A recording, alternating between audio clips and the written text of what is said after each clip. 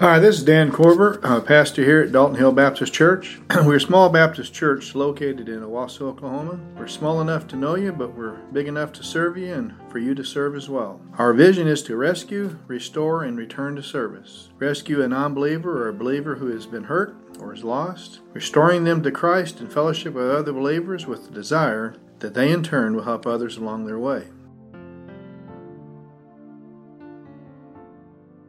If you remember, we started a new series on Paul, and the first one, you remember, talked about the goads, that he was goaded so far as the Old Testament prophets were, the death of Stephen, the preaching of Peter, other things that were then his knowledge of the Old Testament. And so often that's the same in our life. How many times you have, you're saying something you know you're not supposed to say, and the Holy Spirit's goading you, telling you to close your mouth, or a passage comes to your mind to turn the other cheek, or whatever it might be. So there's all of us have goads, whether God can use, whether it's to lead us to salvation or help us afterward. Last week we looked a little bit how Paul, basically for 12 years you don't know much about him. He was in Arabia for 3, and then he was in Tarsus for 9, and a lot of that. God does that a lot, the solitude, the silence, and so on. And God is training. He did the same thing, if you remember, with basically transforming Paul from within and not conforming to the out. Because if you remember in Galatians 1, he said he was at one time trying to please men. And he's not trying to please men, but be a servant. And it's easy to get caught up trying to please men and do it that way. Joseph, if you remember, he knew about the dream, tells his brothers and everybody, you're going to bow down to me. But at the end, you notice he makes the statement, you meant it for harm, God meant it for good. And he allowed, even when he told the Pharaoh, coming out of prison and telling Pharaoh his dream, he said you need to have somebody who is basically is trustworthy and so on to lead this. He didn't say, I'm the man. He would have gone back to prison. But the Pharaoh said, well, obviously you have a knowledge and stuff beyond everything else. We're going to make you the man. Quite a bit different, when he does that. The same thing happened, you remember, with Moses. My way, my timing, when he kills the Egyptian. 40 years later, he leads, but he does everything in God's time. He went to Pharaoh, only spoke what God told him to do, and led the people. He had the same with David. He was a slayer of giants, but then he ran around being chased for the next 13 years, running around all over, and for he became a servant of God. I think it's important for all of us to recognize that. So today I'd like for us to examine independence, dependence, and interdependence. Independence, dependence, and interdependence. We get real happy about celebrating our independence in our country, making a big deal, and understandably so. Do you realize we have independence too when we come to know Christ? If you remember, Paul in Romans 7:24 said, wretched man that I am, who will set me free from this body of death? Any of you ever do things you don't want to do? You say things you don't want to say? Things you want to do, you don't do? Okay, needing the Holy Spirit to do that. So obviously we're in a crisis. If you would turn to Galatians on this independence part, Galatians chapter 2 and verse 20. Galatians being the first book that Paul penned. Notice the independence that you have, where it comes from. But notice the price that it costs in verse 20. I have been crucified with what? Christ. It's no longer I who live, but Christ lives in me. And the life which I now live in the flesh, I live by the faith in the Son of God who loved me and delivered himself for me. The price of his independence was what? Christ's death. But the power to now do what you should be doing is coming from within through the Holy Spirit. So you're independent, but I think it's also, he has a purpose now to live by faith. How many of you find it hard to live by faith? One? There's 2 of us, okay? All right. How many of us want to do it by sight? We look out, we do everything, we look at, everything's done so much by our senses. That's how we were trained. We're trained to be independent, do everything on our own. What's interesting, since you're in Galatians, this independence. Notice in chapter 5 when he writes, in chapter 5, Paul is writing. Notice in verse 1, it is for freedom that Christ has set you free. Therefore keep standing and do not subject again to a yoke of slavery. How many times have people been independent, but they get themselves in a lot of debt? Are you now a slave? You know, your car can own you, the house can own you, whatever can own you. Same thing can happen in your Christian life. Christ has set you free, but we can put ourselves under a lot of things. You'll notice in verse 13 of this same passage, chapter 5, you are called freedom, to freedom, brethren. Only do not turn your freedom in an opportunity for the flesh, but through love serve one another. How many people say, well, I've asked Jesus Christ as my personal Savior, die on the cross for me. I'm free. I'm going to do whatever I want. I think a lot of times we have people that think, well, hey, I'm going to heaven. I do whatever I want. And that's not what we're told to do here. Notice what we are to do. We have a power here. We're supposed to love and serve one another. How many of us have a hard time loving and serving one another? Or how many of you are like me? There's certain people I like to love. There's certain people that are very hard to love. And we found that Christians a lot of times are some of the hardest people there are to love. They can name the name of Christ and they can act very poorly. And we're told to. Notice, I think, what we find in verse 15, he's writing to believers. Notice what he said. You bite, devour one another, take care lest you consume one another. Well, that sounds like a couple of wolves going at it, doesn't it? Tearing each other apart. How many of you have been torn apart and why so many people leave churches then? They've been there, they've been bitten, they've been chewed up, they go off and they're wounded. It's part of why Dalton Hill is in existence. We believe that we're here to help people. Because a lot of us have been hurt. If you haven't been, you will be. Because that's the nature of mankind. But think about this just your independence part. Have you been set free from the penalty of sin? That's a decision you have to make. Jesus Christ has paid the penalty, but do you accept that? There's a gift out there. If I was standing at the door and said, here's a $100 bill, anybody wants to come get it, would anybody get up and come get it? Probably be a stampede. In fact, Frances would probably put out that wheelchair to knock you so you couldn't get it, so she could get it. But we're all that way. But it's a free gift. It's available to all of us. But I want you to think about it. When you get that gift, what are you now doing with your independence? So we think about it. Paul was set free, obviously. Let's think about now his dependence, because I think that's where we get into most of it, the dependence and interdependence. So look in the book of Acts when we find this, the dependence that he has. I want you to think about it. Here you have Paul. He's a young man. He's going about, coming to Damascus to kill and imprison Christians.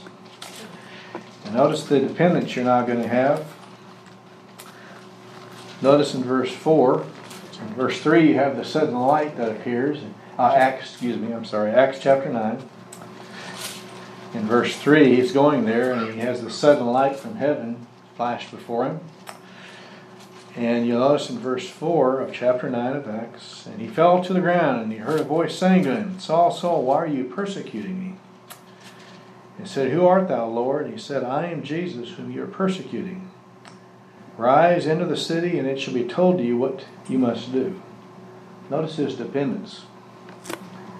He's told to do what? Rise, go into the city, and I'll tell you what to do. Can he see? How's he going to get there? Others hear the voice too. They didn't lose their sight. He's now dependent on what? Other people to take him to the city. And he's then going to find out what God wants him. How do you like to be led when you don't know where you're going? Nor can you see where you're going.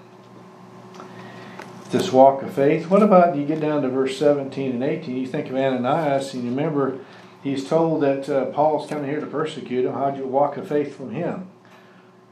And he's told then in verse 15, the Lord said to him, go, he's a chosen instrument, talking about Paul, of mine, to bear my name before the Gentiles, the kings, and the sons of Israel. For I'll show him how much he must suffer for my name's sake. Ananias departed and entered the house, and after laying his hands on him, he said, Brother Saul, the Lord Jesus, who appeared to you on the road by which you were coming, has sent me so that you might regain your sight. Would that be a walk of faith? How many of you want to do that? Here's the guy who's coming to kill you, and now you're going to go to him? And you're going to help him? Walk of faith. A dependence. What about this walk in faith? How about a walk of faith? Look in chapter 13, again talking about Paul. He's come to know Christ, and he's done, this is 13 years later. And you have the church at Antioch, and you'll notice in verse 1, they're at Antioch in the church. There's prophets and teachers, and they're listed there in verse 1. Notice in verse 2, and while they were ministering to the Lord. How do you minister to the Lord? You ever thought of that?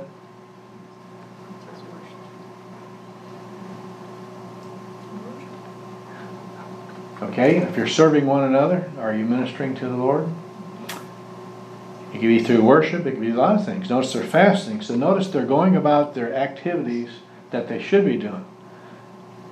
Are they ministering to the Lord right now, taking care of the children's church? Yes.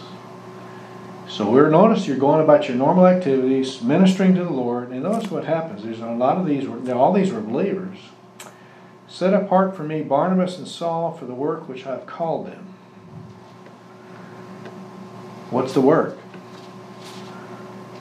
We're going to find out later, but how many of you would like that? All right, start picking people out. I'm picking you and you for the work I've got for you. Well, he didn't. How would you be if you weren't one of the two that were chosen? How would you respond? How would you respond if you were one of the two? You're now going to go all over the world preaching the gospel? Notice what they do. They then fasted, prayed, laid hands on them. We recognize, we agree that the Holy Spirit's called you. You're the one going. We're going to help support you when you go. And you're the ones that are going. We're going to do it. And I think it's interesting that the walk of faith that you have, that's hard. They don't know exactly what their God's leading them into. If you knew, it wouldn't be a walk of faith. Notice you go on, so you have this dependence. There's the walk in faith when they go on blindly there and going to help. You have the walk of faith that God's going to show you. What about the work of faith? You're doing the ministry. Look over in chapter 16. And they have gone to the churches on the first missionary journey. They're wanting to go back on the second. And you notice in chapter 16 of Acts, in verse 6 to 10, they're in Asia Minor, which would be modern-day Turkey. The last half of 6, they're being forbidden by the Holy Spirit to speak the word in Asia. Aren't we supposed to be going to all the Gentiles? Why is the Holy Spirit not telling us to go here? They then noticed they tried to go to another location, another part of Asia Minor, and the Spirit did not permit them to go there. Paul has said he is the apostle to the Gentiles. The Holy Spirit says that earlier in Acts, at his conversion in chapter 9. And then notice in verse 10, a vision appeared to Paul in the night. A certain man of Macedonia was standing up heel to him, saying, come over to Macedonia and help us. When he had seen the vision, immediately we were sought to go to Macedonia, concluding that God had called us to preach the gospel there. So now you're going to go from Asia Minor, Turkey. You're going to go across the sea, and you're now going to go to Greece. Was there any animosity between Asia Minor and Greece? It's only been for how many centuries? You think about that. Do you know what's ahead of you? No. How are you going to get the money to get there? What are you going to do when you get there to support yourself? But the Holy Spirit said what? Go. That dependency is amazing. I think you think about it. So there's a walk in faith, there's a walk of faith, there's a work of faith that we have to do, but there's also a way of faith. In Philippians 1:21, what does Paul say? For me to live is Christ, and to what? Die is gain. Later in Philippians, you think about it in chapter 4, he says, I've learned to be content in whatever circumstance I'm in. Where was he? In prison. A nice, pristine prison like we have in McAllister with 3 meals a day, air-conditioned, heating, and everything else, right? Think about it. Verse, what does it say in 4:13? I can do all things through totally dependent on God. I think it's important for us to recognize that total dependency that you have on Him. Notice he starts off independent, but he's totally dependent on God. Think about that. How is or will I walk in obedient faith to do the work that God's revealed to me? How many of us want the whole thing laid out? We want it all laid out. We want to know housing. We want to know finances. We want to know everything. Sometimes he does that. Oftentimes he does not. What about others when they are willing to go out on that kind of a deal? Will I support them? You have to have both. So you have the independence, God set us free, but we have a dependence. If we're going to do His work, we have to depend on Him. But the third thing, you have to have an interdependence. Go back to Acts 9 for a moment, if you think about it. In Acts chapter 9, if you remember, Paul is coming to persecute the church, and he's told, why are you persecuting me? In the vision. But who has to come to him now to explain salvation, explain what's going on? Ananias does. Salvation, you stop and, in fact, I'll just read it for you. In Romans chapter 10, or you can turn there, Paul writes it. I think it's a great passage for us to look at. In Romans chapter 10, you remember in verse 11, he makes this statement. Romans 10:11. For Scripture says, whoever believes in Him will not be disappointed. There is no distinction between Jew and Greek, for the same Lord is Lord of all, abounding in riches for all who call on Him. And notice 13. For whoever will call upon the name of the Lord will be saved. How then shall they upon Him in whom they have not believed? And how shall they believe in whom they have not heard? And how shall they hear without a preacher? And how shall they preach unless they be sent? Just as written, how beautiful are the feet of those who bring glad tidings of good news. Who brought the good news to Paul? Obviously God did, but Ananias, using Ananias. What about you and I? There's an interdependence that you have. People have to know the truth. If we simply say, well, look at my life, I'm living differently, they may think you're getting to heaven by works.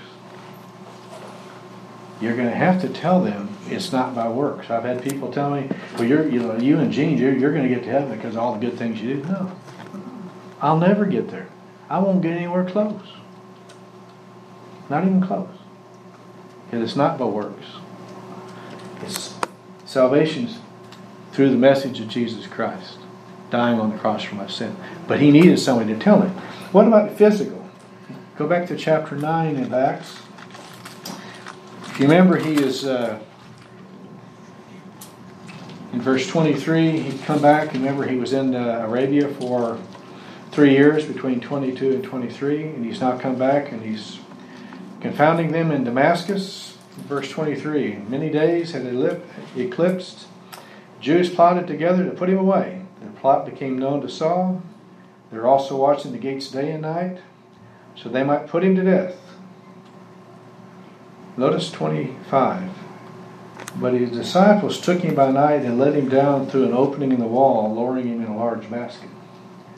Does he need some help? How would Paul know there's an opening in the wall?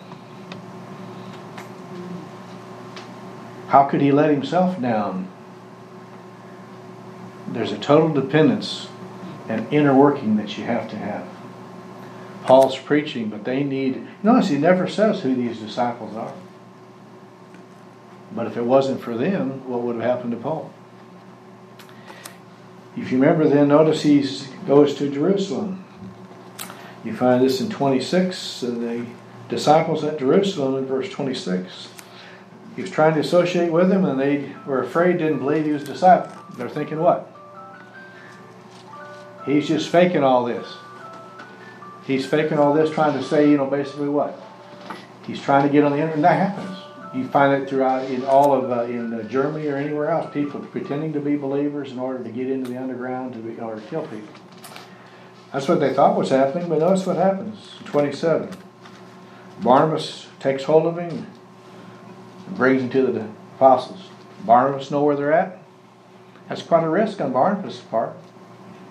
Paul, you want to meet with them? Hey, I'll show you where they're at. Takes them to him.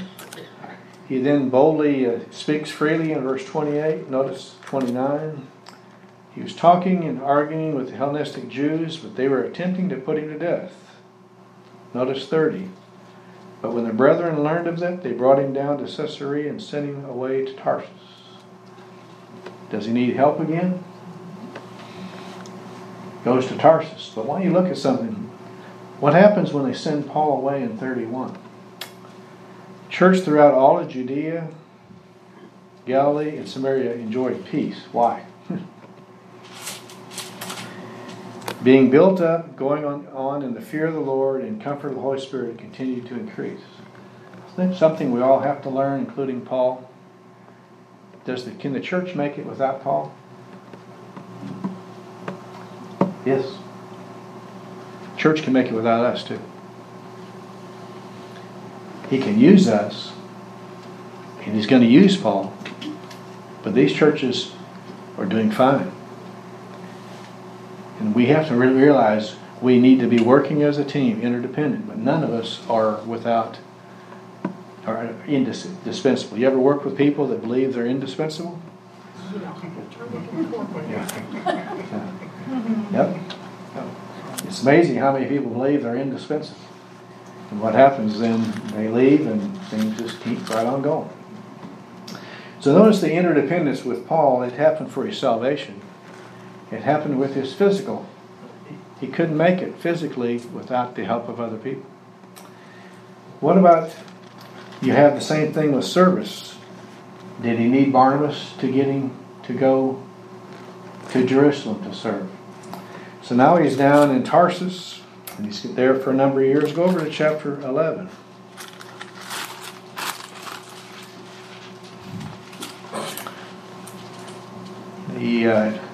Things happen in Antioch. There's a great revival, and you see it in 21. And the hand of the Lord was with them, and a large number who believed turned to the Lord. The news about them reached the ears of the church at Jerusalem. They sent Barnabas off to Antioch. So Barnabas goes up, Antioch, and obviously a large number of Gentiles coming to know Christ. 23, he had come and witnessed the grace of God. He rejoiced, began encouraging them all with a resolved heart to remain true to the Lord. For he was a good man, full of the Holy Spirit and faith, and considerable numbers were being brought to the Lord. How would you like to be Barnabas? Task getting overwhelming? They already had a large number. A whole lot more are coming to know the Lord. What are you going to do? Notice, he left for Tarsus to look for Paul. And when he found him, he brought him to Antioch. And it came about the entire year they met with a church that taught them considerable numbers. Disciples were first called Christians in Antioch. It's interesting. Did Barnabas go to Paul, or did Paul go to Barnabas? That's important. How many times do we have people out there that believe they're the man for the job, and they're volunteering, and they're telling everybody, I'm the man for the job? Paul stayed there. Barnabas needed help, and Barnabas knew Paul and knew his abilities and knew this is the man we need. But an interdependence. Barnabas needed Paul, and Paul needed Barnabas. I think it's important for us to see that. What about, you think about it, so his spiritual service, they needed that interdependence. What about in chapter 18? You have on a missionary journey, and I want you to think about verse 1 and starting in verse 1 of Acts 18. After these things, he left Athens, this talking about Paul, and went to Corinth. Remember, he went to the Macedonian call, and he went over to Greece. He found a certain Jew named Aquila, and a native of Pontus, having recently come from Italy with his wife Priscilla, because Claudius had commanded all Jews to leave Rome. Now, when you think about it, that would have been roughly in 49, 60 when they were kicked out. They're kicked out of Rome because they're Christians. They're tent makers, so they come here. Now, who is the apostle to the Gentiles? How many of you are going to go? And notice what happens is, you think about it. So now they're in Athens, and they're serving, or Corinth, and they're serving the Lord there. How many of us would even want to serve the Lord as a Christian in a Roman colony, since you already got kicked out once? But they are. And now you're going to notice what they do in verse 3. Because he was the same trade, he stayed with them, and they were working for their trade. They were tent makers. Now, how would you think about that? You left Rome, you come, you set up your new business, and you're working there, and you're also ministering as to believers. And now Paul, the apostle, comes, and everywhere he goes, what happens? Now, how many of you are going to say, yes, come on, you're a tent maker too, you can be with us? Now, is that going to take any business away from you? And will that bring any type of eyes on you as a Christian? And you think about that. But they do, and notice again, I think it's interesting, they welcomed him, and then notice then later, he's able to give it up, and they were supported completely, and he was able to spend full time. Now, how many of you are going to then say, you can come with us, now we're doing well enough, Paul, we're going to support, and you go do this full time. And we'll support you. And you need that, you notice that interdependence that you have. And throughout the entire, you realize there's over 70 different people mentioned in Scripture that worked with Paul. Paul never forgot somebody working with him and gives them credit. That interdependence. So what do you think about? Do I recognize my independence physically and spiritually, or interdependence, not only on Christ but on fellow believers? Think about our service today. How well would we have done if Jerry wasn't playing the drums, Mom wasn't playing the piano, Shelley wasn't leading the singing? You don't want me doing it. You don't want me doing the special. You'd remember it, I'll assure you. And if I ever played that piano, you would never forget it.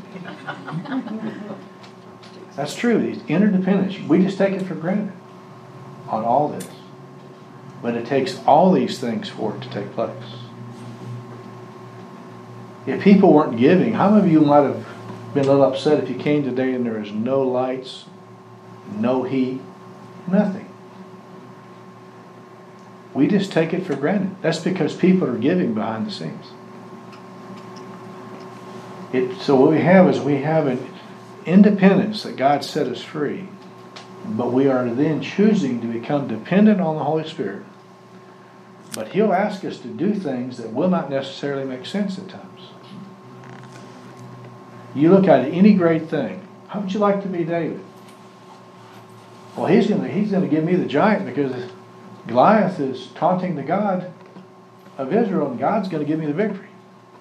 All right, I'm a little teenager, and I'm going up against a seasoned veteran who stands almost 10 feet tall. His spear weighs 36 pounds. Have you ever tried to pick up something that weighs 18 pounds on the end and hold it and be able to throw it? You throw something of that velocity, of that kind of weight, what would happen if it hit you? I mean, it's just amazing. But David had a walk of faith, depending on the Holy Spirit. But then what about David? Does he have an interdependence? How did he know that Saul was out to get him? Did Jonathan help him? Did Samuel help him? Did Micah help him? Did his 30 mighty men help him? And he gives, in 2 different passages, gives credit to all those men. We have the same thing. We need to look at independence. We're depending on the Holy Spirit, but we have an interdependence on each other. And we need that. What happens is, our birthday girl can tell you what happens when a leg gets messed up. Yeah, you're pretty much stuck. And a lot of other things start hurting too, don't they, Don? Oh gosh. Another knee starts hurting on the other side, and everything else starts hurting. We have an interdependence on each other. We all need to be doing it.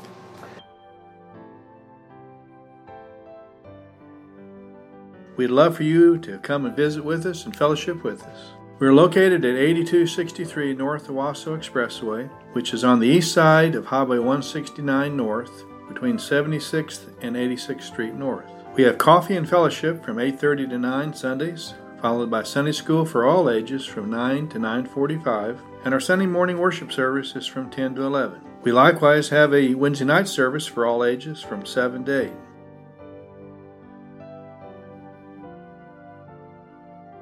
Now may the Lord of peace himself give you peace at all times, and in every way the Lord be with you all the time.